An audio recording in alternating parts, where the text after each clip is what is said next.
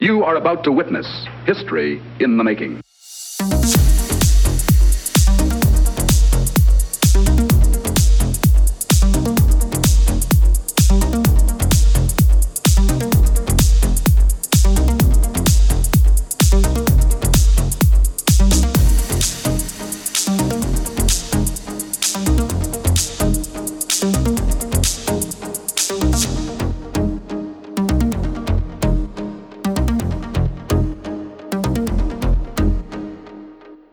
Hello, good morning, good afternoon, good evening, and welcome to the third Star Trek Picard special for the Pop Culture Gamers.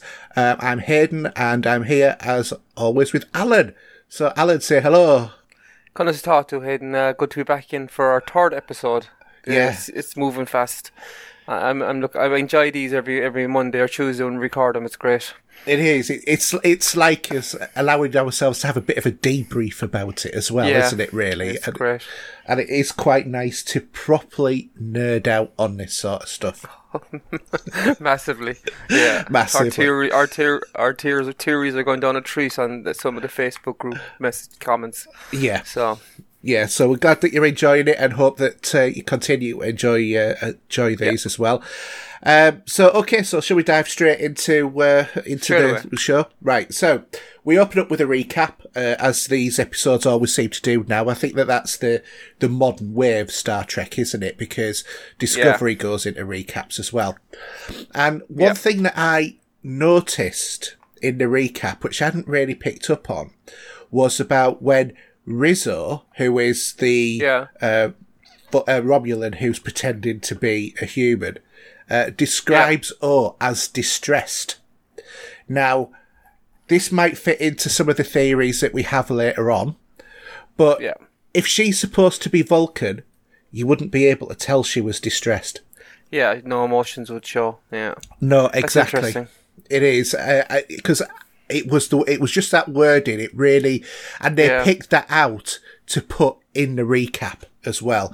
So that must have some sort of significance, is what I'm thinking.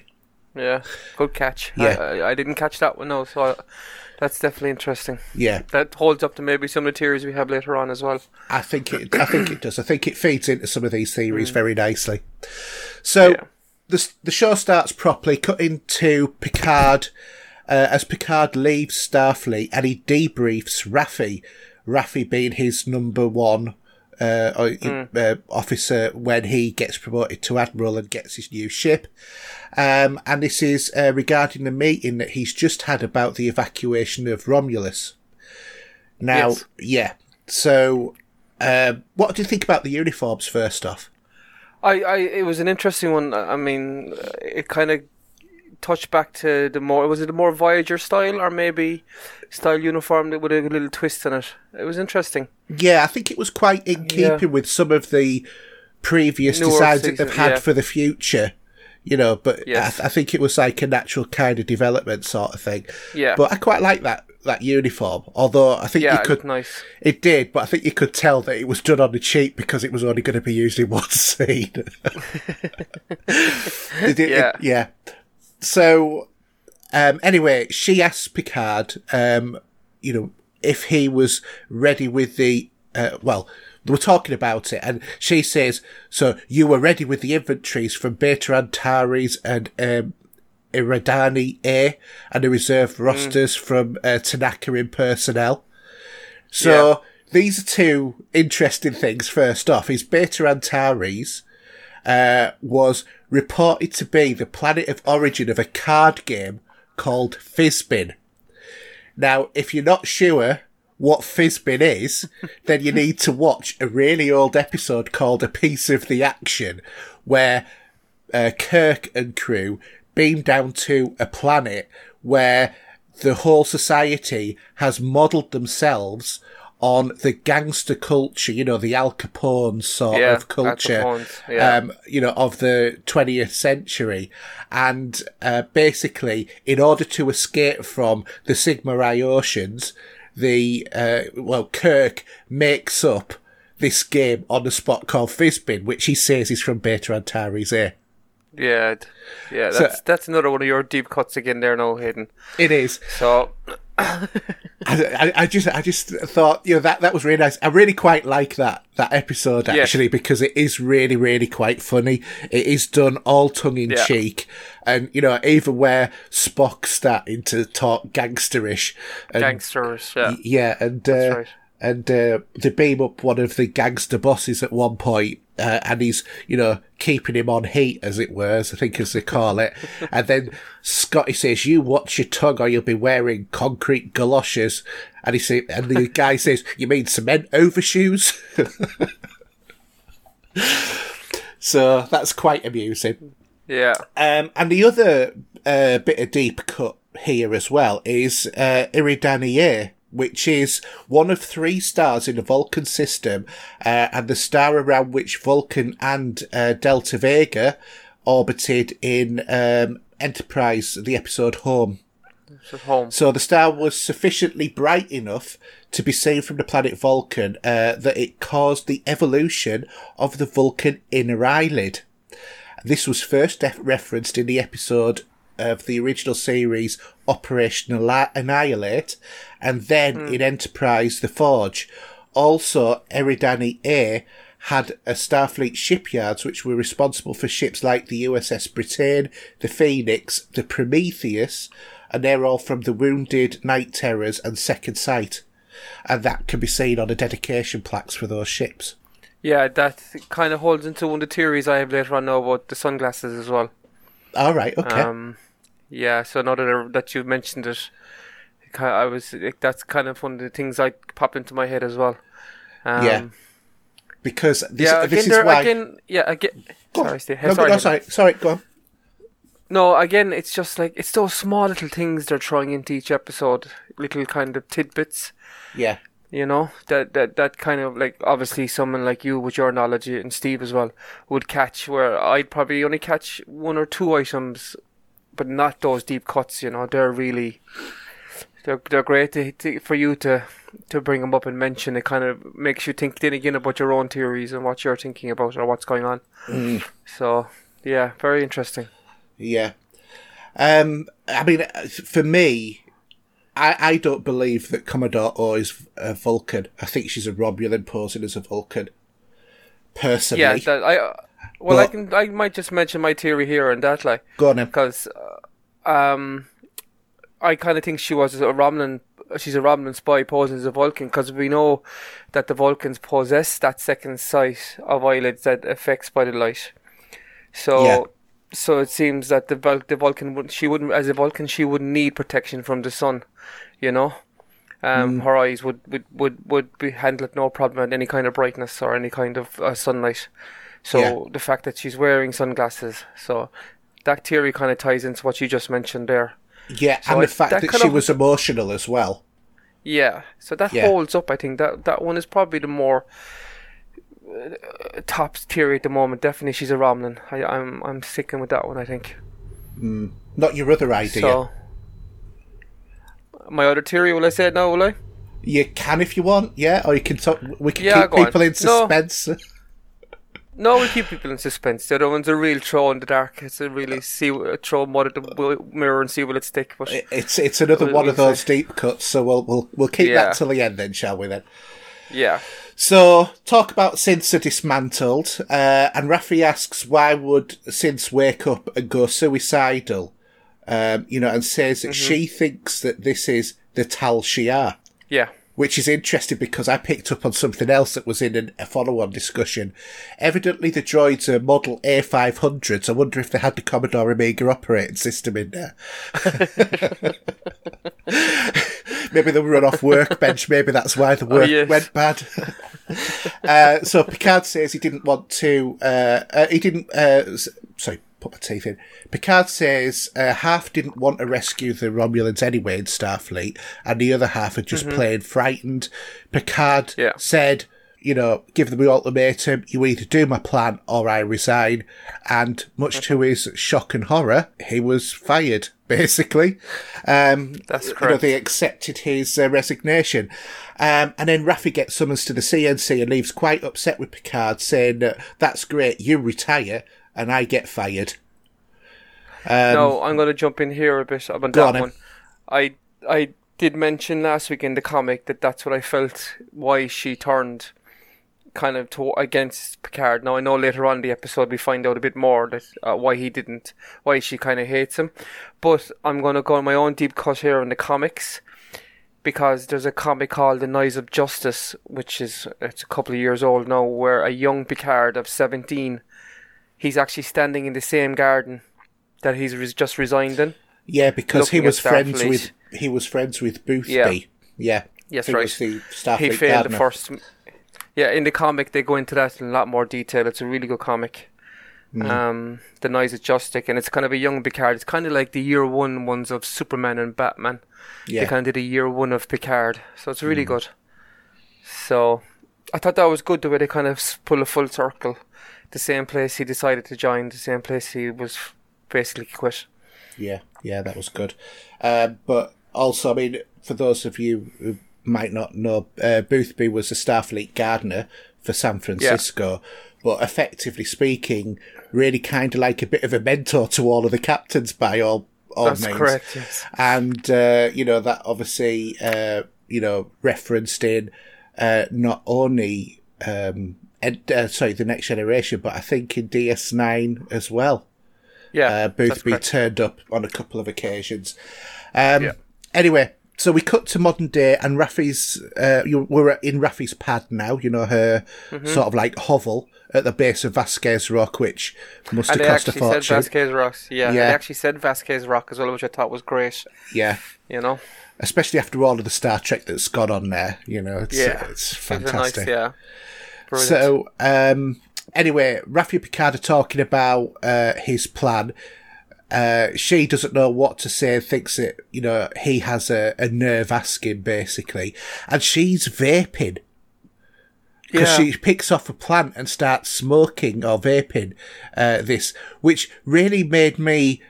To me, that was a bit of a taking me out of the immersion, because in Star Trek, whenever there's been smoke, there has been a big uproar about it, and Gene Roddenberry wouldn't, people, cigarette companies used to want to advertise for Star Trek, and Gene Roddenberry wouldn't allow it.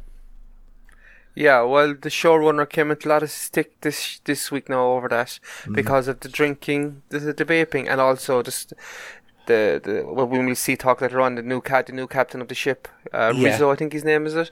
He also has tobacco. Rios, thank you. Yeah, I said Rios. That's my dyslexia. No, Rios. He also has like tobacco in his mouth. He has a cigar. He's a big fat cigar. Yeah. And he's like pushing back shots quickly. Yeah. Again, it's like the cursing. It just doesn't feel like Star Trek to me, as an older guy who's been there since, like yourself, since the start. Yeah. It just, I know they're kind of like, it's a modern time we live in now, and that happens, but again, it's Star Trek, it doesn't suit it. Yeah, it just takes you out of that immersion a little bit, I think, in the show, which is a bit of a shame, but I think what they're trying to do is just, as I said before, go the opposite way to Star Wars and make it a bit more adult, so it follows the fans to their current age, kind of thing. Yeah, I agree with you there, but also, like, if you think back to the 1950s and 60s, even up to the 80s, when tobacco companies used to pay, like, female actresses to smoke in movies, it was it was like I'm wondering, is there some sort of company now vaping? Is there something else involved there with that, trying to make it cool, Maybe. I didn't like it, Hayden. It just didn't suit it doesn't. I don't think it should be in Star Trek. I'll stand over that one. Yeah, I would completely agree with you there as well. It's a shame. It's a shame, really. But anyway, I have a few things to say about her as well later on, and Rizzo, the two actors. As we continue. So. Okay. Yeah. Well, just let us know when you want to jump in on those. Yeah, I'm sure I will. Yeah. So anyway, she's said he's got an ear for asking for help, and she mocks him about talking to the CNC. Then mentions his interview, which she had with the news, and basically what she does is she says, my life has unravelled, and it would have been nice for you to have looked in on me at some point in the last 16 years, which. it's kind of like a bit of a surprise for Picard, really. You would have thought he was a bit it is, more. isn't it? Yeah. But I suppose he was so hurt by the whole Starfleet thing, he tried to put everything behind him. And, you know, she's like saying about he's got his nice chateau and she's got this hovel. Which, again, all of this is really interesting because it contradicts previous Star Treks, like Star Trek, you know, the Voyage Home, where it says we don't have money in the 23rd century or 24th century. So that's, you know, it's a bit of a conflict, I think. I mean, you know, why would people work on, you know, the Starfleet equivalent of Christmas if they're not getting paid, for example? You know, that's real dedication to your job. I can't imagine any human ever getting that much dedication. You know, there'd have to be some sort of ulterior motive to it. So... Yeah, and again there she called, I think it's the first time we hear her say JL, you know, instead of Jean-Luc. Yeah, because she calls him John Luke instead of Captain or anything like that. And that hasn't gone down well either in the Twitterverse, as we'll say, or the interwebs. People are saying like it's Jean-Luc, you know. It kind of, it's either Captain or Admiral. It kind of diminishes him just to JL, to a pet name. Yeah. And if they have that much of affection, and he didn't call her for 16 years, you know, again, it just feels out of place, you know. It does a bit, but maybe, as I've said, the motivation for that is because of what happened, you know, how his career ended, you know, on a low note, really, after, he'd literally saved the world. Yeah. You know, you could understand him being really pissed off, but, you know, that's life, isn't it? That's life, yeah. Yeah. So, anyway... basically, the conversation ends when she walks out on him, and it cuts over to the Borg cube. And this is the first time we see Hugh. Hugh. Brilliant. Yeah, really nice to see him on the show again. And he hadn't changed much. He hadn't, but do you know what? I didn't actually recognise him for the first time. And it was only the next scene that I realised who he was. Hugh he was.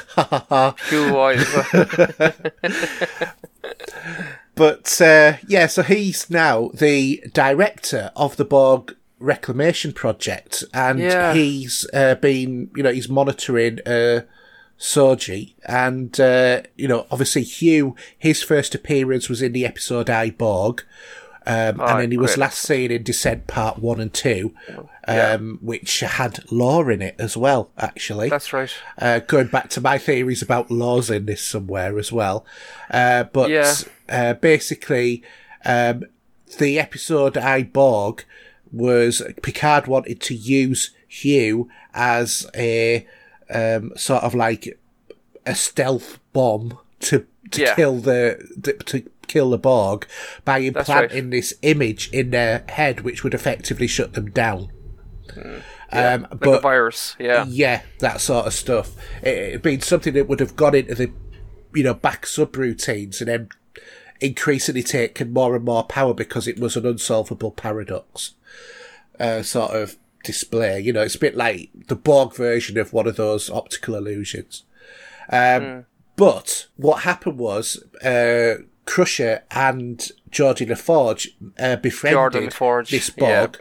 Yeah. And he was cut off from the collective. The collective. So therefore his personality started to come through. And then Beverly Crusher and Geordi LaForge then said to Picard, you've got to meet him because he is actually a person. And Picard met him and said, we can't do this. So I think because Hugh described himself as I or something, if I remember back to it. Yes, that's right. I don't want to do it or something, and that's when Picard said, I'm trying to remember now, it's an old episode, he was taking it that he described himself as a kind of I, as a person, you know? Yeah. So then he just, Yeah, I remember Picard said, what did you say at that point? Oh, okay, that's right, when I think back. But the thing about Hugh here now, as the director of the Borg Reclamation Project, as you said, I hope we get some sort of backstory how he got there or how this happens. Because that's an awful big jump from where he was left in Descent Part 1 and 2. It was really the last time we saw him, wasn't it, I think? It was, yeah. Yeah, how did he get from there to there? If you know what I mean, that's going to be an interesting story. I hope they show us, or maybe we will see it with Seven or something in future episodes. I have a feeling that story will actually be maybe covered in comics. I hope not. I think he deserves even 10 minutes of a kind of... Like, they could do it quickly. Not quickly, but they could do it. Yeah, maybe you're right. I think that they could, but I just have a feeling that we're not going to know how he made that leap. But do you not think that's too big a leap now for no explanation? Well, I think for those people who either didn't recognise him or didn't know who he was, the people wouldn't have thought about it. It's only because we know who the character is. That's true. Maybe you're right, yeah. Yeah. You're so, right, yeah. Yeah, so I don't know. I hope we do find out how he got there, because the last thing that we saw, he was sort of like leading these, sort of like autonomous Borg that had, regained the personality and been cut off from the, from the collective. So I don't know. But anyway, he turns around and he says that, he was impressed about how how she spoke to the dead Borg in a previous episode in the Borg's own language, which was Romulan. Yeah. And Hugh says about the Romulans being exploited. People see as either something to exploit or to, cage, as it were. And he says, the great thing is, because we've got the Romulans on our back, now that means we've got somebody who thinks both is acceptable. Yeah. So they're being exploited and sort of like mothballed at the same time, which is effectively what you can see is happening to the Borg cube, isn't it, really? Yeah. And then this is where we start to get in sort of like some new story in terms of he tells Soji that he will allow her to see Ramda, who is some architect, some writer or philosopher or whatever it is in Romulan. And then, Soji asks what Ramda did before she was assimilated, and Soji says she's read her confidential file, which Hugh is quite surprised at. But she says, well, I normally find if I ask nicely, I get what I want, which Hugh says is the opposite to what he finds. Yeah, this is leading to one of my other theories now later on. I'm going to talk about that later on. So, it's like, because she kind of mentions stuff that she doesn't know about, that she didn't know how she knew. Yes. So, I have a theory in that later on as well. I'm looking forward to talk about that one. Yeah.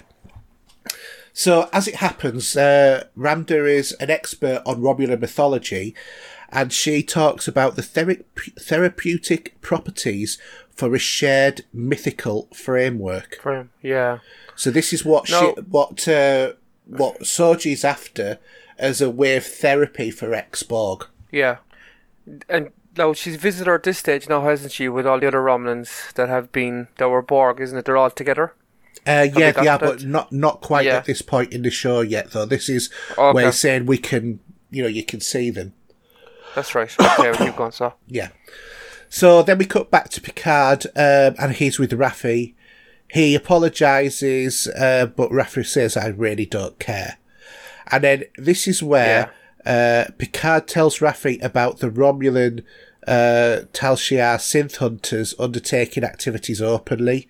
Picard says that couldn't happen without Federation help, and that Raffi always said that there was a Romulan Federation connection, and he didn't believe it. I'm just going to say, tick on my theory. Well, it hasn't been confirmed yet. I mean, oh, come on. We'll tick all theories. We'll have a special show at the end of the season, and we'll tick all theories then, my friend. I am tick really... has been taken back. No, because she also says that she has evidence of it as well. So I think that, obviously that's a very unsubtle clue about what's happening. But that's what I thought right from episode 1. So I'm really quite pleased about that. So Raffi says at this point that she was actually talking about Mars. So going back to what I was saying, and she has evidence, real evidence, but Picard says that there's no reason that the Romulans would undermine their own rescue. And she asks, what do you think, happens when there's a cover up? So they have this sort of quite, standoff argument between the two of them, don't they? Arguing both sides. But Picard says he needs her, but she refuses, but tells him that she's found a pilot called Rios. Yeah. So then we cut to the Daystrom Institute with Dr. Jurati, who's listening to some music, quite interestingly, with, some earbuds. So, obviously that technology is going to be around for a few hundred years now, we think, by the look of it. I don't know. Or is it just more bloody product placement? Well, he didn't say AirPods or anything odd like that. So, no. Anyway, that'd be Nokia in that century, wouldn't it? That's true, I suppose, yeah. And this is where we start to see something very weird that we've never, other than, never in the future seen before. Commodore O talks to Dr. Jurati. She, comes up on her and says, "Oh, hello, this is who I am." But she's wearing sunglasses. Yeah. And she talks about Dr. Jurati's visits with Picard. Yeah. It's a very quick scene. We don't hear any of the conversation. All that we know is she wants to talk to Dr. Jurati about her 2 visits with Picard. Yeah. So, I think we'll talk about the sunglasses here for a quick second. Go on, then.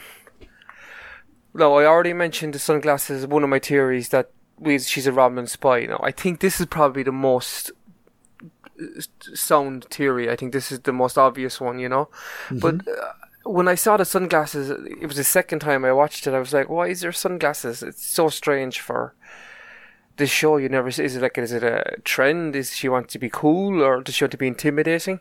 But then I kind of went, well, in Discovery they had the mirror universe, and I remember in the mirror universe, the race, the people who used to live there, were really, really sensitive to light. Absolutely. So in my head, so I was thinking then, oh my God, we know that the mirror universe is destroyed pretty much, if I remember correctly, in Discovery, and some of them had travelled over to the current timeline, or the current prime. I don't think that the mirror universe is destroyed. I thought it was.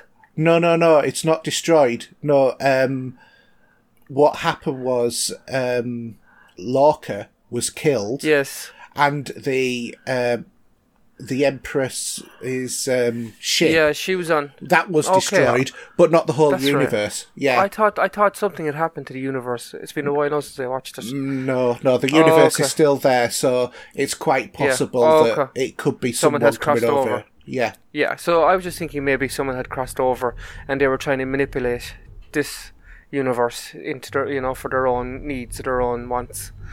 So, it would be good. It'll tie in like they like to do in all other Star Trek shows. They like to tie in all the shows together somehow and have it all connected, Yeah. So it would be nice. I like this theory. I think I would like that kind of storyline, But I think she's Romulan. I think it's more Romulan. I have to agree with you, because I think with everything that is going on, to bring the mirror universe in really starts to mess a lot up. Yeah. Because it's just too many things going on. Because I'm going to talk about a theory that I've got later on, which links to Discovery Season 2. Okay. So... No, I was just thinking like how they how they kind of connected the 2009 Star Trek movie with the destruction of the supernova. They destroyed the Romulan homeworld. Yeah. Like that really was in the timeline all along, and they kind of brought it into the current prime time. Maybe they're going to do the same. Maybe I was just thinking they might just do the same with the mirror universe. They're going to bring it in and just somehow connect it together as well. I don't know. Well, the mirror universe did feature in the original series DS9. That's right. And in Enterprise. Enterprise. Yeah. Yeah. That was a good two-parter, was that? And there was a It Gorn was a on it great as one. well. Yeah. Yeah. And What we've about- seen Evil Spock I think we've seen Evil Spock as well in the Mirror Mirror episode. I think was that episode called Mirror Mirror Yeah. as well. Yeah. So again, something similar, you know, and Yeah. that ties into me. That ties into maybe she's not a traditional Vulcan, you know, that she's from a different universe. Yeah. I mean, she could be, but given the fact that I don't know, I still feel it's just a little bit step too far, is that bit. Yeah. But I do think that having her as a Romulan posing as a Vulcan, maybe even with the Admiral's knowledge, Yeah. you know, I think that's most likely, because Starfleet wouldn't, you know, tolerate a Romulan in the Federation ranks. But what if you got an Admiral who was, you know, working with them, as is suggested by Raffi, and, you know, she gets that person promoted up until the CNC, which is why Yeah, also that- she would be able to answer questions about there being Romulan activities, operations on Earth, Yeah. because a Vulcan wouldn't be able to answer that. That's true. Oh, there's And so many theories. It's crazy. Yeah. So You start to analyse every little detail, don't you? Sometimes when you're watching the show, yeah, pick out everything. it is, and I think that they deliberately pepper it with Yeah. truths and half truths and complete throw you off. blind alleys so that, you know, you get the truth there, but you also get an equal proportion of you know, misdirections and blind alleys for you to follow as well. But I think she's Romulan. I'm just, you know, Yeah, the more I talk about it, I think the Romulan one is the more sound theory. yeah. We could be completely wrong again. We'll see. But I think she's posing as a Vulcan. Yes, definitely. She's Yeah. definitely not Vulcan. Yeah. And if she is, she's not a traditional Vulcan. She might be half Vulcan. She might be like Spock. Savick. Yeah. like Savick. You know, on Star Trek 2 and 3. Yeah, Yeah, because she was half Romulan. yeah, Yeah, maybe. Who knows? Anyway, we'll carry on. So Yeah. we cut away from that, and now we cut back to the Borg cube, and Yeah. Hugh orders a Vulcan to let him and Soji into a room where there are the disordered. Yeah, And the way to imagine this is kind of like the reclaimed Borg lunatic asylum. I thought it was very much like One Flew Over the Cuckoo's Nest feel to it. Yeah, I Which, was about to say that. It's like the rec room in One Yeah. Flew Over the Cuckoo's Nest, isn't it? Yeah, I was just waiting for the music and the medication time to ping over the intercom or something. I love that. Yeah, and that also strikes me back to the episode where Will Riker's in a mental institute as well. That's right. So, anyway, they go up to the character of Ramda, and she's using Romulan tarot cards. Yeah, And then we cut again away from that to Raffi, and Picard calls her and says, "You're doing your research, aren't you?" She says, "No, she isn't." And he says, "Well, I'm passing you some data, carry on."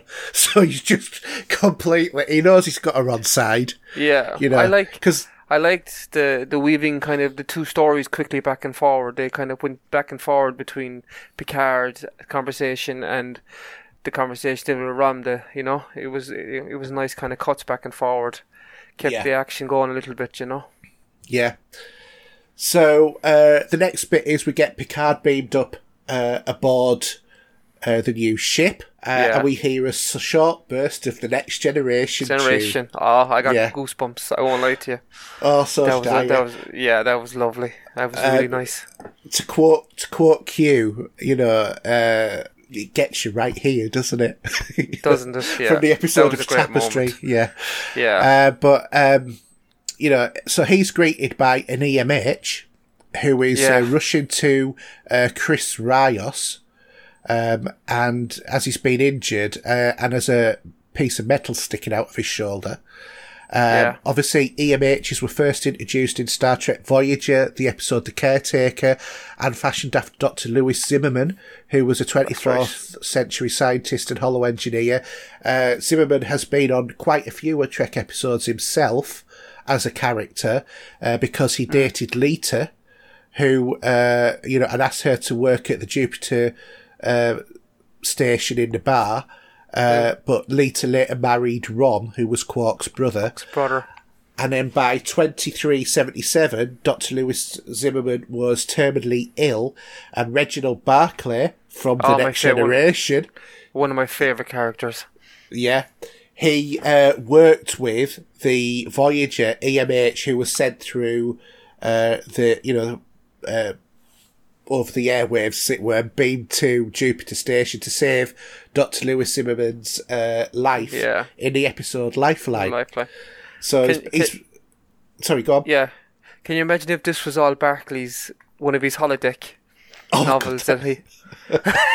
At the end of the season, he just walked out through the door at the holodeck end program. Yeah, that'd be very good. He'll probably be swinging away with Troy in one arm and a 3 foot tall Riker shaking his fist in the other. Barclay was one of my favourite characters. I love the character Barclay.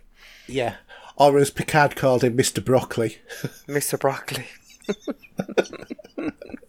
That was a funny episode. Yeah. So anyway, Chris Rios is actually Cristobal Rios, and he's smoking a cigar, he's shirtless, and he has a mermaid on his upper arm. Now, the link here is his ship is La Serena, which means I didn't see mermaid. That one. It means mermaid. Yeah, I didn't see that. That's a good catch. Mermaid or siren, it means, yeah. So well, just just a little nice touch that he's so in league with his ship that he's actually got a tattoo of a mermaid on his arm. Yeah, I thought that was quite nice. So he greets Picard, says he knows who he is. He's said he's read one of his books, so we know that Picard has obviously become an author at some point as well. Picard asks what happens, but he doesn't say. He just says he lived. The EMH replicates a med kit there and then. So more obviously there's holodeck transmitters obviously all around the ship. Yeah. So Picard is asked to sit down, and this was a nice little thing. I don't know if you noticed. And he looks at the captain's chair. The TNG music plays, but he sits at the con. Yeah, fantastic. I got that right. Yeah, after moving a book called The Tragic Sense of Life by Miguel de Unamuno. Now, the Tragic Sense of Life is a real book, and it basically is for Unamuno derives from transcendence, from the inevitability of life, evidently. So, I believe it. It's presented as personal tragedy, and basically what he says is that without a sense of eternal life, the purposes of individuals become futile and meaningless. And it teaches to passionately rejects formal logic and accepts paradox and contradiction as an essential way to view your life. So that's what the book is basically about. Yeah, if I had a Homer Simpson gift now here, I'd go nerd. But to be fair, again with this book, yeah, it's another thing that Star Trek have done, I suppose, through all their seasons and episodes and shows. They bring our kind of real world into their fantasy world, if you know what I mean, and just connect it again to what's happening in the show. Yeah, it's good. Yeah. They absolutely do, and I'm still waiting to see Shakespeare in the original Klingon form. Yeah. Yeah. To quote Wrath Khan, yeah. It's the Undiscovered Country. Okay, I thought it was Wrath Khan. No, it's the Undiscovered Country because it's when they're all sat around the table, and one of the Klingons, I think it's Kang, says, they go, I can't remember how it pronounced, but clap, or whatever it is. Yeah. And then, says to be or not to be. And then that's when they say you haven't, seen Klingon until Shakespeare until you've seen it in the original Klingon form. Klingon, yeah. Yeah. Which Okay. I just love. And that was very much taking what the Klingons were at the time, which was sort of like the Star Trek personification of Russia, where it was like saying that Russia copied everything that America did or the rest of the world did. So they were like sort of like they took that there anyway. So it's an interesting thing that they brought in that book. That's a very specific and a lot about what Picard is about for his view is about his legacy and the thing about living on, etc., which I think is where that's why they chose that book, because of that thing about it is about leaving a legacy, because otherwise your life becomes meaningless. That's true. Because of all of eternity. And I suppose it goes back to when he handed his resignation in and his arrogance, thinking that maybe his legacy was too big, huh? Yeah, that they'll never do it, that they'll never accept it. Yeah, maybe because he thinks his legacy is too big, but in the end of the day, it wasn't, Yeah. So, they both established that neither of them are the type of people to follow the rules or ask a lawyer, as they put it. Yeah. But they also don't argue with Raffi as well, which I thought was quite interesting. So Picard discusses Rios was the exo of a heavy cruiser, the Ibn Majid, and Chris says that you wouldn't have heard of it because it doesn't exist. Starfleet removed it from the records. Yeah. Which is exactly what happened to Discovery at the end of season 2. Yeah. Rios is quite bitter about Starfleet, but Picard is sort of like trying to get under his skin and saying, everything here is Starfleet regulation and that you're Starfleet through to the core. And Rios basically says, either hire me or find another pilot, don't get inside my head. Yeah. So... now that we've kind of met the two new characters, I suppose, Raffi and Rios, what do you think of them? Well, I'm going to say, because I know that the emergency hologram, not the EMH, but the emergency hologram, you really particularly didn't like, because it was quite possibly the worst Irish accent that has ever been on a TV show. It was so back to the old, Bigara and pot of gold to the end of the rainbow kind of thought. I was kind of thought we'd gone past, like, if they get them to speak in a normal Irish accent, you don't have to fake it. It just rubbed me the wrong way.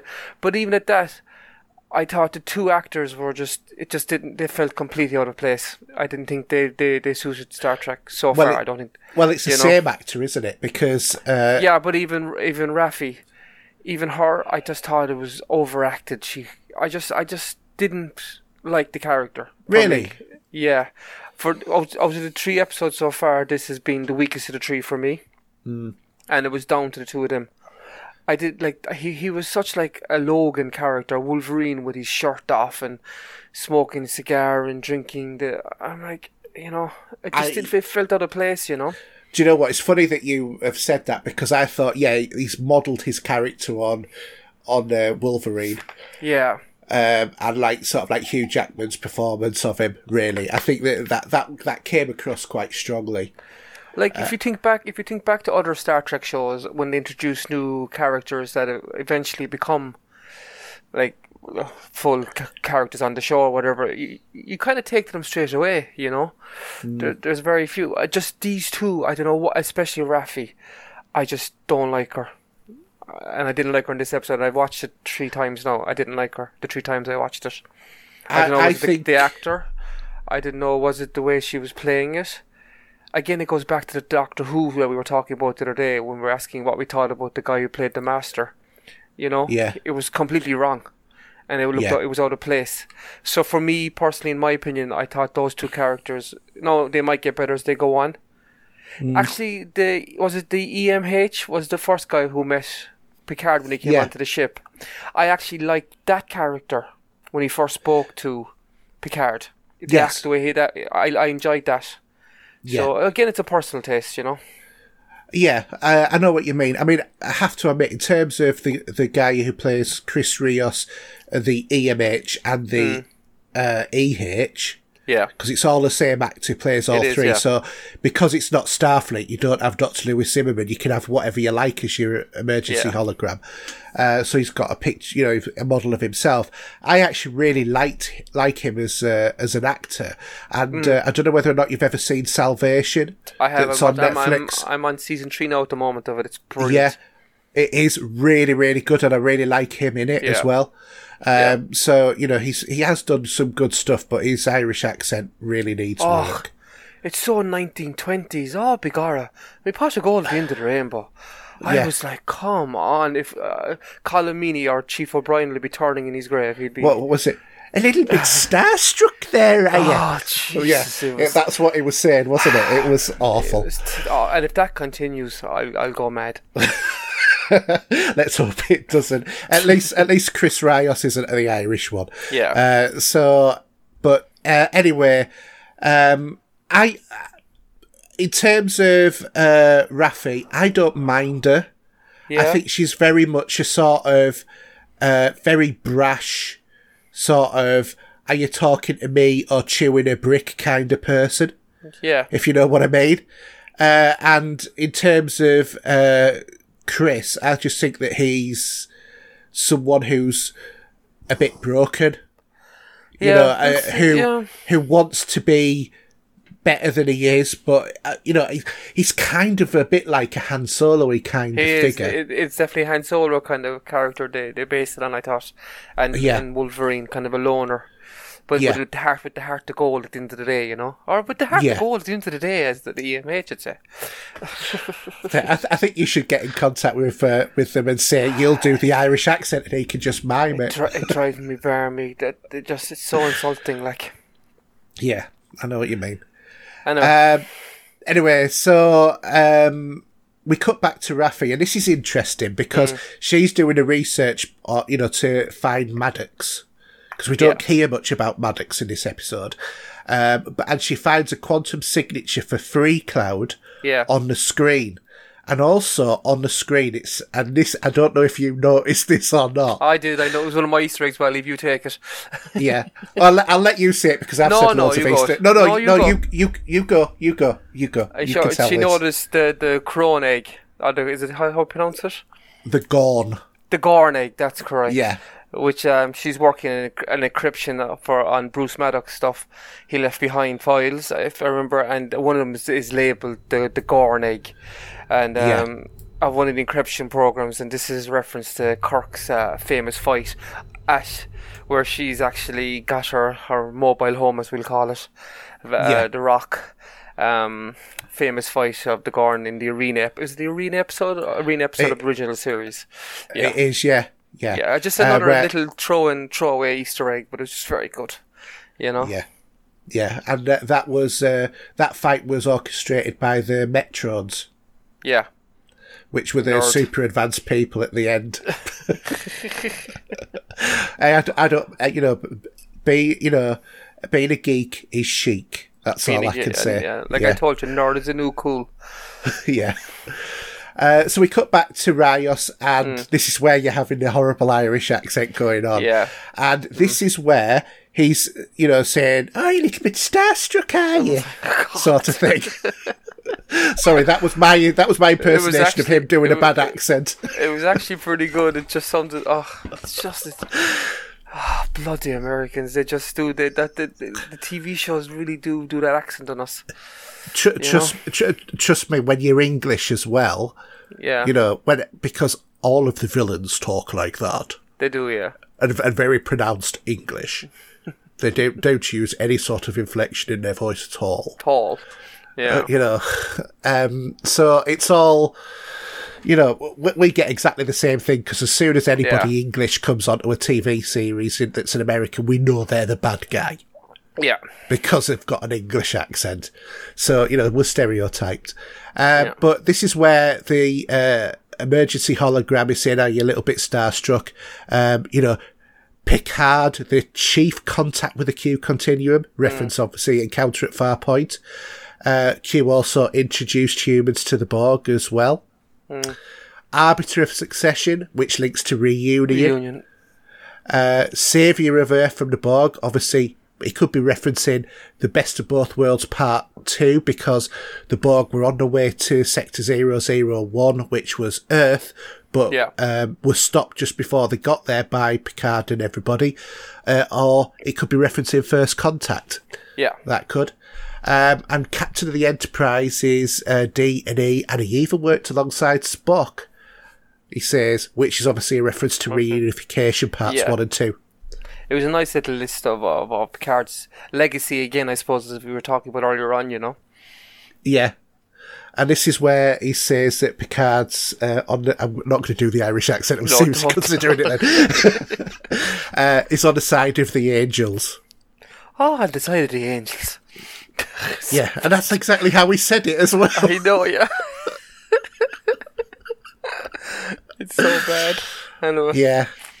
And then Rios is saying that, he's already had one heroic captain in his life, and 10 years later he still can't get seeing his blood and brains splattered all over the wall, which looks, okay, that gives you a nice sort of view.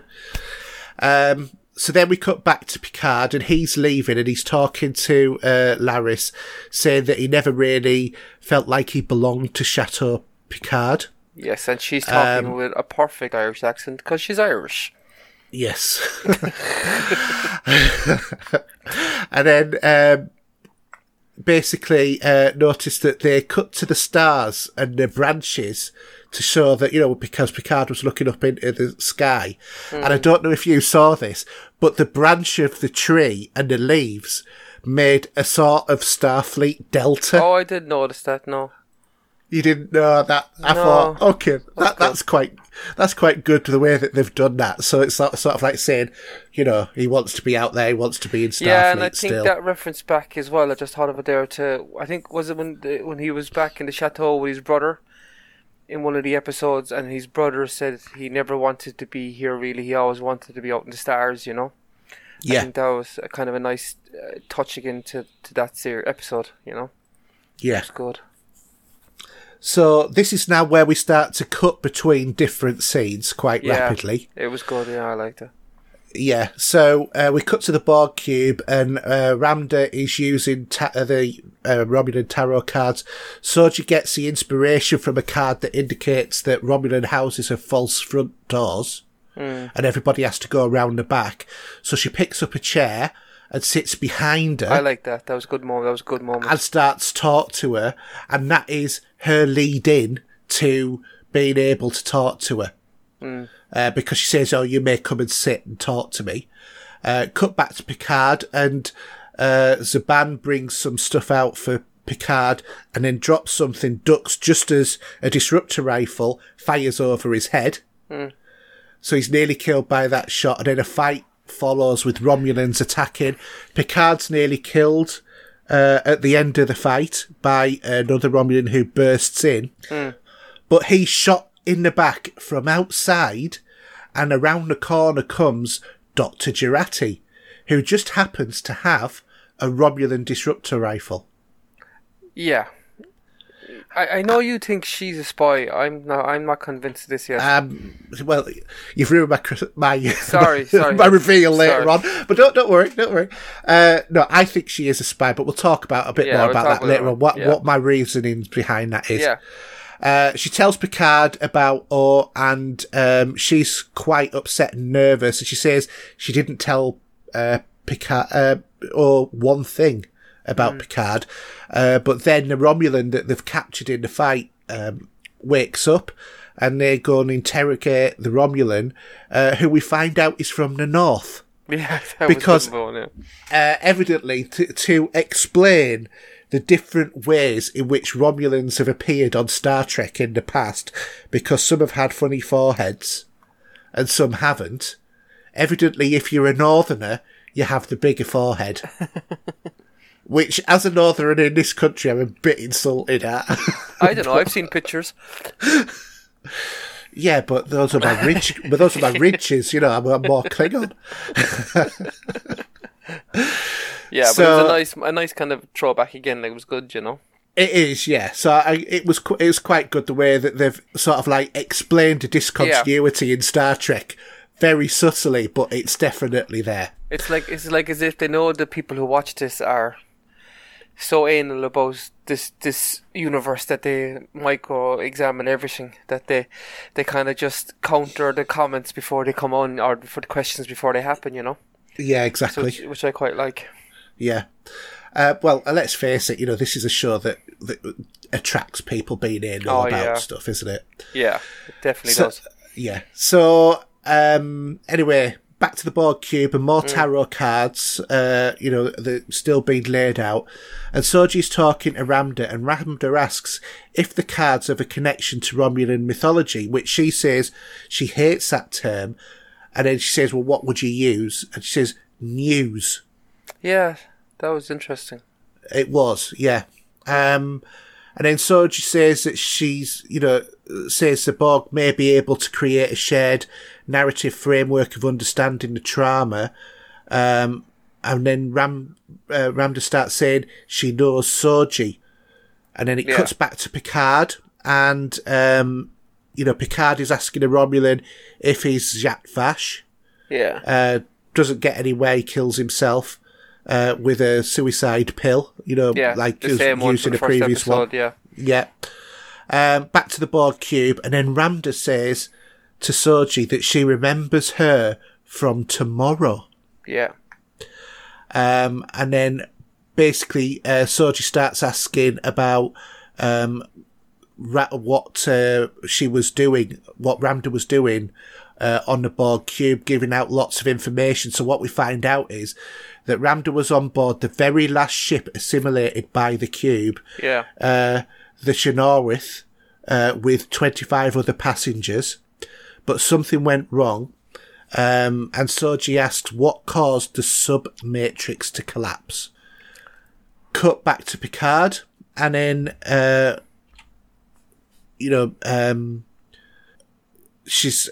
can't remember this bit. Why did you kill the girl? Why did you kill the girl? She's the girl. You got me confused there as well. Yeah, I think I've got my notes out in a bit of order, out of order rather. That's okay. Yeah, but we cut back to Picard. Some more dialogue. Oh, that was it. No, I do remember what this was now. Picard is saying, "Why did you kill the girl?" Referring to Daj, who was killed in episode 1. Yeah, and then the Romulan says, she isn't a girl, she isn't what you think she is. Yeah, that's before he took the poison thing, the acid, before he spat it. He killed himself, yeah. Yeah, and then he starts saying about where's the other one, and he said you'll never find it before we do, and then he kills himself, sort of thing. Yeah, that's correct, yes. Yeah, so that's... that's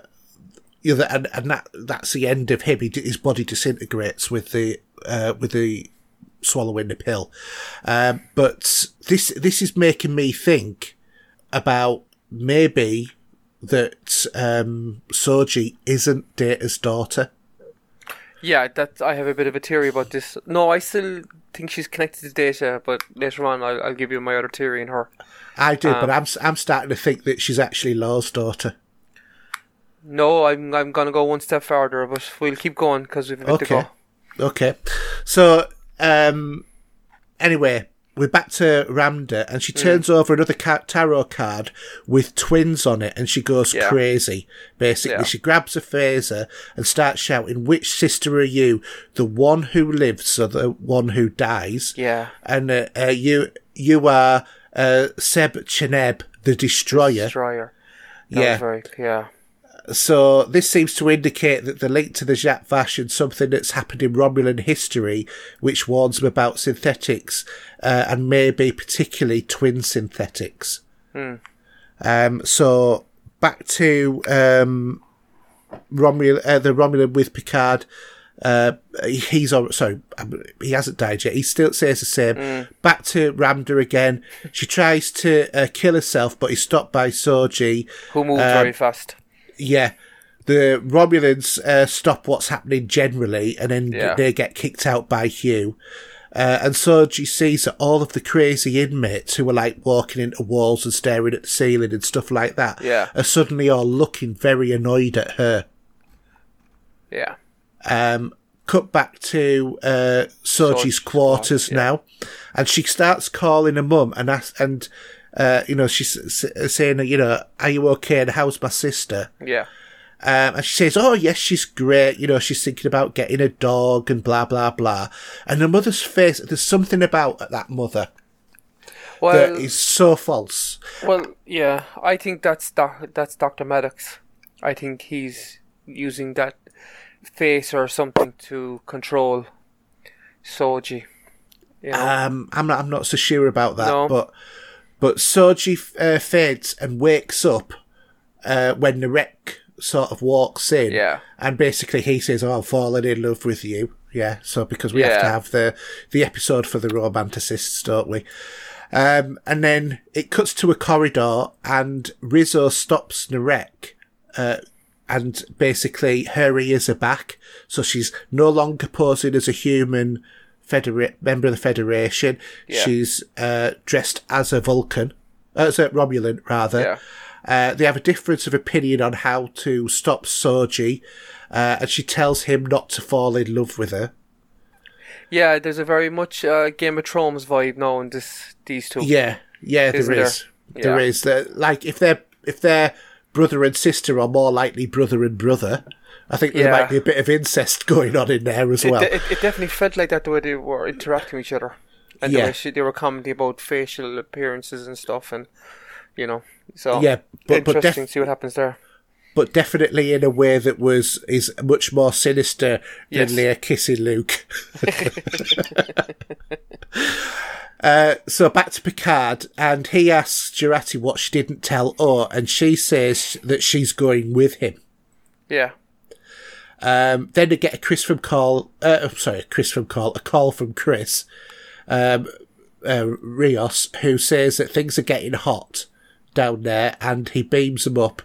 And Picard agrees that Jurati will go with him.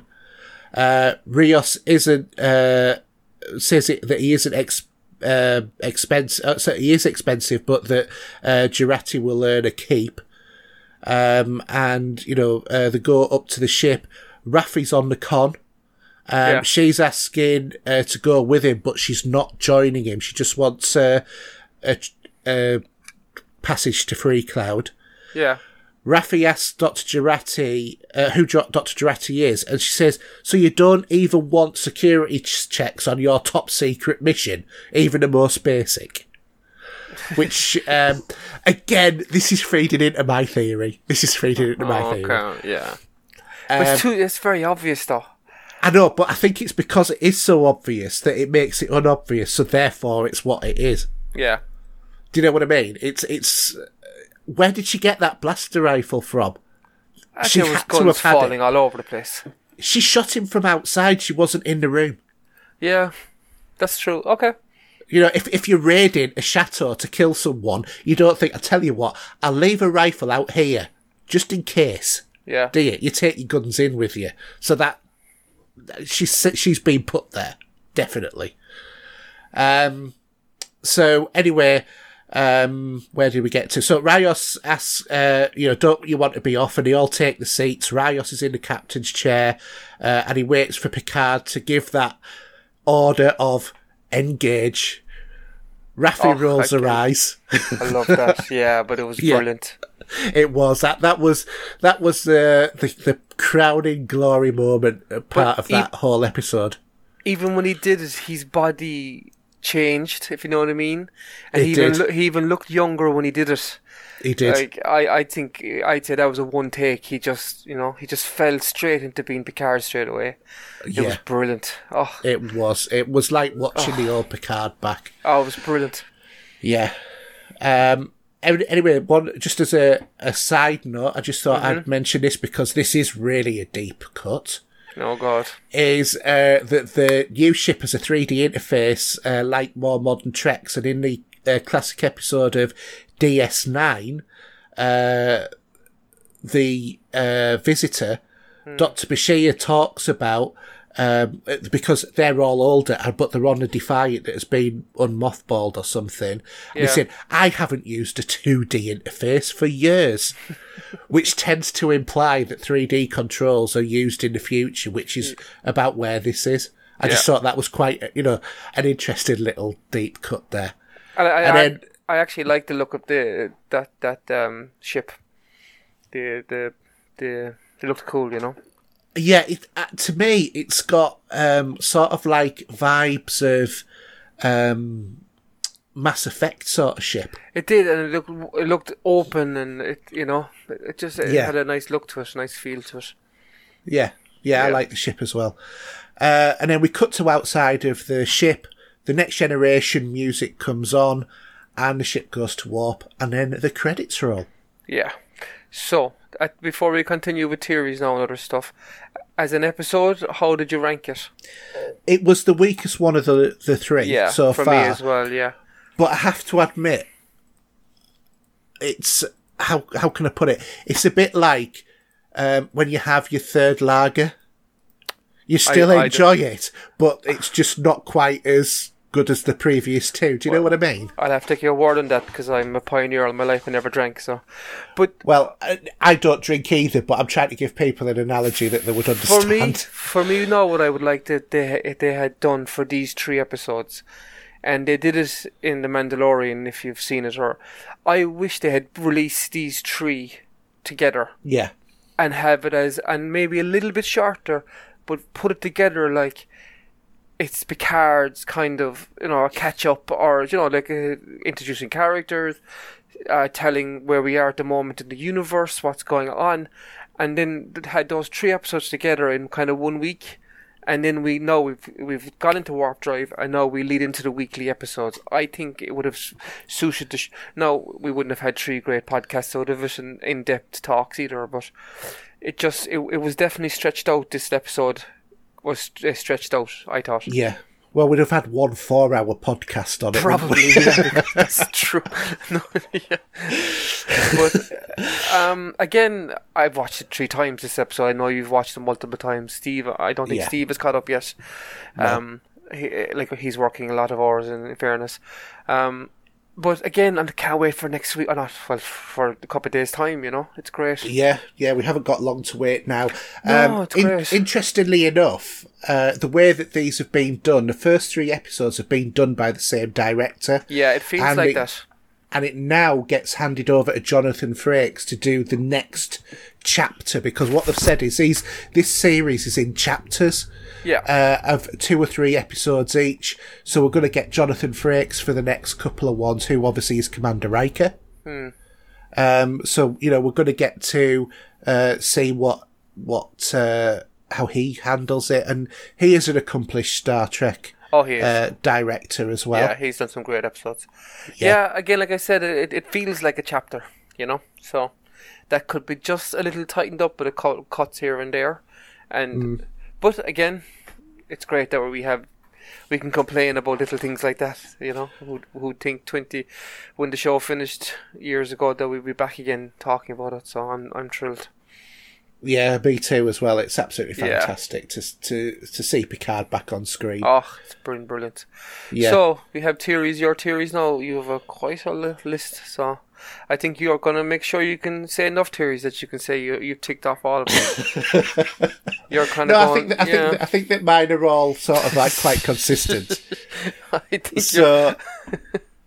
My theory was that the Romulans were dissecting the Borg cube to exploit it, which effectively Hugh confirmed. So tick, theory done. Raffi confirmed that there was the Romulan Federation activity going on at the time of the collapse of the Romulan star and around Mars. So unless that it gets explored any further, I'm going to say tick is done. Commodore O is supposed to be Vulcan, but I think that she's Tal Shiar. But like, I was aware that you had that theory about her being from the mirror universe. Yeah. And I liked that idea, but I thought about it quite a bit, and I thought, well, if the Romulans had separated from the Vulcans and gone to a different planet, they might not have developed the inner eyelid. Yeah. So that might be why she was wearing sunglasses, but it's still... I still feel that there might be something there. I think you might have hit on something, but I don't know. She could be a Vulcan from the mirror universe. Or she could be just someone who likes sunglasses and wants to look trendy. It's just, it could be something they throw in to throw us off. But they just did a close-up of her face with the sunglasses. They were so dark. It's a strange one. To be realistic, because you've never had sunglasses in Star Trek in that way before, it would be a very, very strange choice to have done that unless there was a meaning in the script. Yeah. So I think that there's something there. I think that Soji's mother is just another way of controlling Soji, and that it's some sort of AI. Yeah, and I think that's one of my theories, is that it's Dr. Maddox is controlling the AI. I don't think it's Dr. Maddox. No. I really don't think... I think that we've had enough hints from the Romulans that she's not what we think she is. Yeah. I think we're all hoping that she's Data's daughter, but I think that she's, at the best, Law's daughter. Okay. It might... it might be that the Borg have originated with the Romulans originally. Could the Borg be... the Borg being disabled right after assimilating Ramda and the other crew be because the Romulans have updated their DNA in some way with some sort of genetic marker that prevents Borg from assimilating Romulans. Yeah, but that goes back to my theory that the Vulcans created the Borg. I still think I've been doing research on that, and then over the next few weeks I'm going to eventually talk about that. I'm listening to some audiobooks and things and some comics. So I'm going to wait until I get a couple of things together and then write, There's not a lot out there on it. There's a couple of books and novels, but it's a tough one to track down. Yeah, it is. Yeah. Otherwise, did synthetics thousands of years ago, were they sort of like hatched from twins? Which might explain why she was, that's why Romulan's very cautious of these twins. Yeah. Or, possibly, another thing, could Soji be sent into the past at the end of this and be this destroyer that they're talking about? Yeah, you see the one who lived, the destroyer. That theory I'm looking forward to you hearing my theory in a minute. Yeah. Yeah. I also think that we will discover that the nest is actually controlled by Control. Yeah. So Control being the Section 31 threat assessment that was a principal villain in Discovery Season 2. And I have a feeling that Seven is working with them. With Control? Yeah.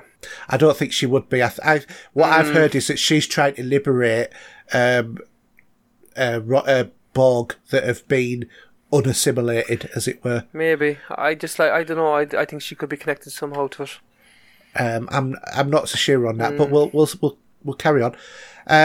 I think that with the loss of the Discovery, part of Control might have remained and has been slowly infiltrating the Federation and maybe the Romulan society to find out about other AIs. Yeah. And I think that they actually caused, or they were the instigator of this Romulan Federation alliance to sort of unhinge the Romulan initiative as well. That might be all in the background. I do have a question. If synthetic life is banned, why are there EMHs? Yeah. That doesn't make sense. But that's more of holograms, really, isn't it? Yeah, but it's still synthetic life. It is aware. Yeah, I suppose, yeah. Yeah. It's the I think, therefore I am. It is aware of itself and its surroundings and its impact on the surroundings. So therefore, it is it's synthetic life.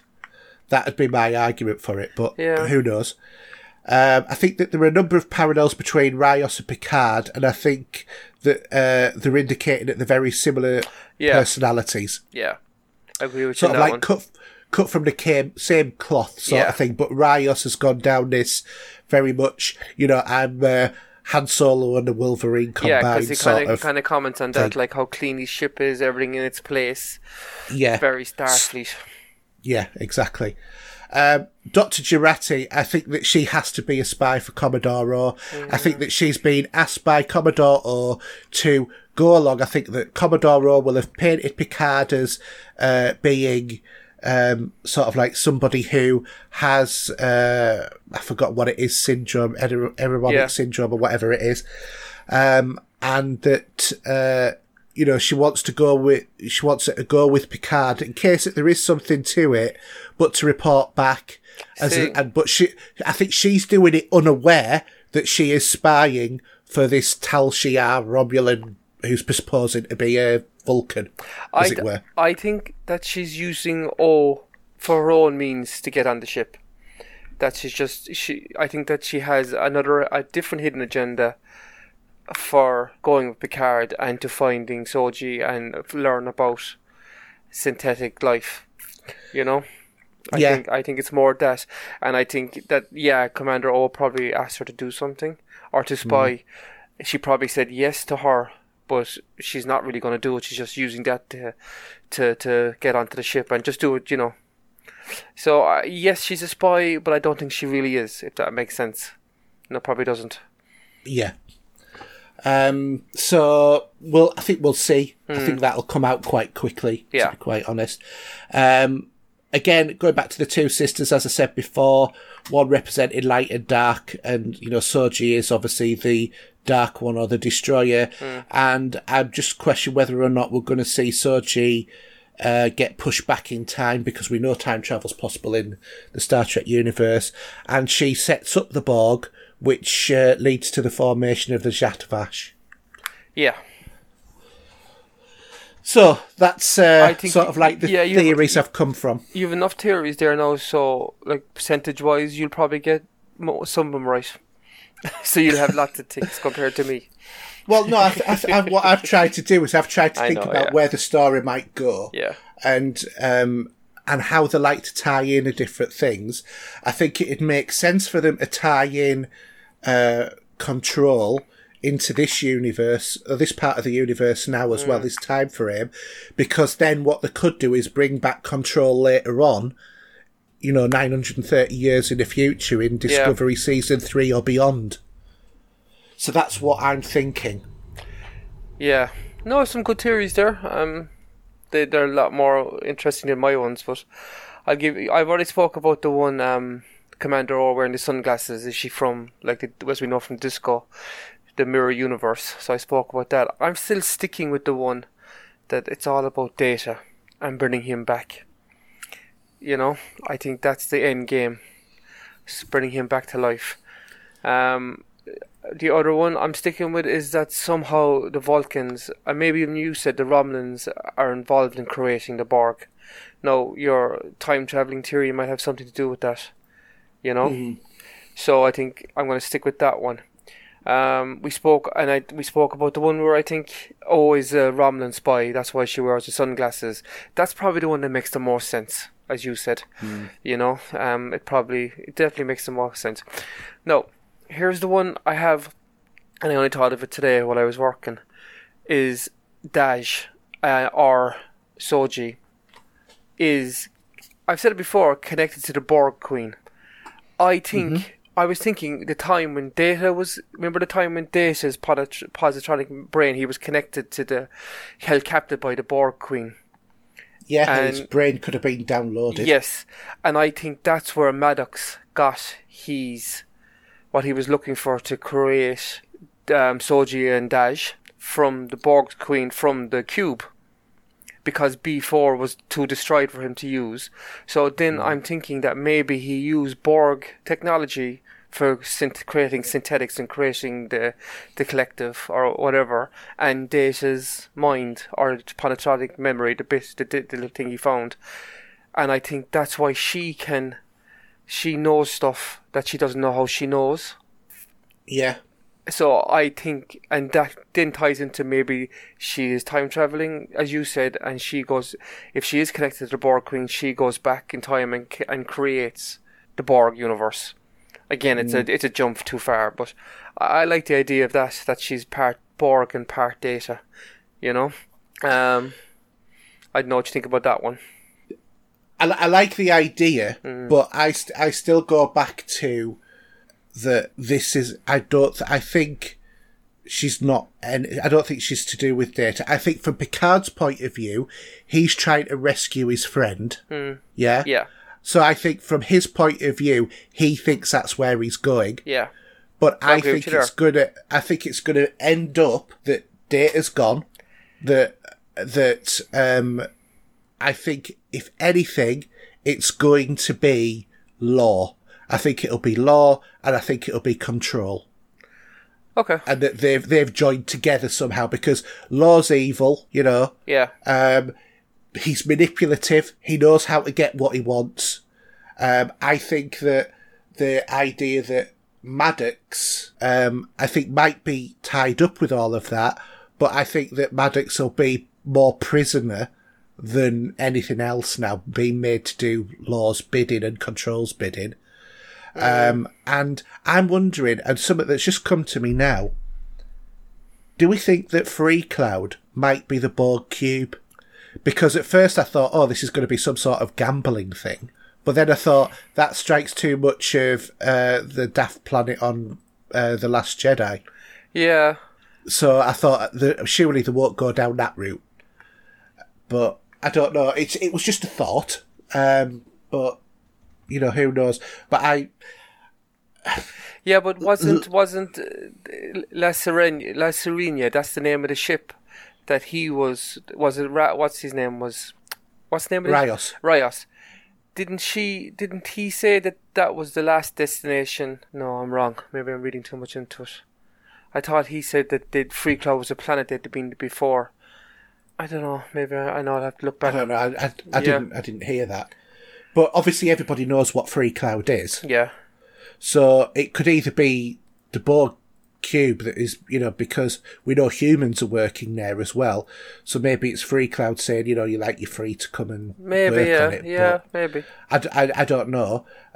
Or it could be like another Raja. Yeah. Anyway, it was good. I have one thing left. It's just that, remember they said they had that cool sign on the wall, 5,843 days since last assimilation. Yeah. Like, that's 16 years ago. It was 2 years before the attack on the shipyard in Mars. So it's the same time as the Voyager returns. It's the same time as they discovered the supernova. It's kind of this. It's all around this. It's all kind of the same time. Another Data type syndicate was discovered. So I don't know if that's connected as well. You know, it's just an interesting one. So my theories are small compared to yours. I'm going to stick with Data. I'm going to stick with. The Borg Queen has to come into summer, and I still think the Q is going to come into summer as well. I don't know how. I just have a feeling he will. Well, you know, we've said about Q references today, haven't we? We've said it on the other 2 episodes as well. Yeah, there's just small little nods to him, you know? Yeah. But so that's it. So again, I hope you enjoyed all our theories and all Hayden's deep cuts and my small cuts into this week's episode again. Oh no, I think you've done some deep cuts this week. I think you've done some deep cuts. You know, it's like I'll be honest, I'd never even thought about the mirror universe when she was wearing shades. Yeah, I was running on the treadmill when I thought of it, because as you know, I watch sometimes in the morning if I'm on the gym. Yeah, and it was the second time I watched this straight after, and I was like, what? And you know yourself, then you start thinking back, and yeah. Well, if I'm right, I'll definitely have 3 ticks on that one. Yeah, definitely. You can have a gold star with distinction. And likewise, if I'm right about law, then I want a gold star with distinction as well. No, it's not a competition. But yeah, a good episode, and can't wait again for next week. Yeah, you know? No, it's a good show. Yeah. I was nervous about this, but it's just proved to be brilliant. Yeah, I think, definitely. You just need to finish it off good now and then give us some answers, not leave it hanging too much. Yeah, exactly. Yeah. So. Okay. Anything else to add? No, that's it. Sorry I haven't been on the last 2 Sunday episodes, but as you know, I'm working. I'm quite busy, but after talking to you today, I think we'll have a kind of a plan for the next few weeks. We'll start something out, because I kind of miss... I've watched loads, and I'm actually playing loads, so... And surprise, surprise, I'm playing Destiny. Shock horror. You gotta catch them all. I messaged Steve and I said, he's one of us now. I'm actually going to go back on now in a minute and play again, so... very cool. Yeah, very cool. So, do you want to do a short one tomorrow, just to say what you've been playing? I can, if you want. I'd love to. Even tomorrow, at some stage, we might do it. It's not what I've been playing and what I've been watching, and also the movie I recommended sweep the Oscars, the Parasite. I'm going to watch it again tomorrow. It's that good. Yeah. Cool. Right, well, in that case, then we'll sort that out tomorrow. We'll Excellent, get that down later in the rest of the week. Brilliant. So, thanks for joining us again there, Alan. Not really appreciate you coming on. It's been a really good talk. It's great. I look forward to every week, and you know that. Yeah, me too. So, hope everybody's enjoyed it. If you have, let us know. You can always do a nice review on iTunes or somewhere like that as well. We always appreciate those. Mm-hmm. Otherwise, you know all of the normal contact details for the show, and that's in the normal show anyway, so we won't bother with that now. So, just thank you all very much. Hope you've enjoyed it, and we'll see you soon. Bye. Slán.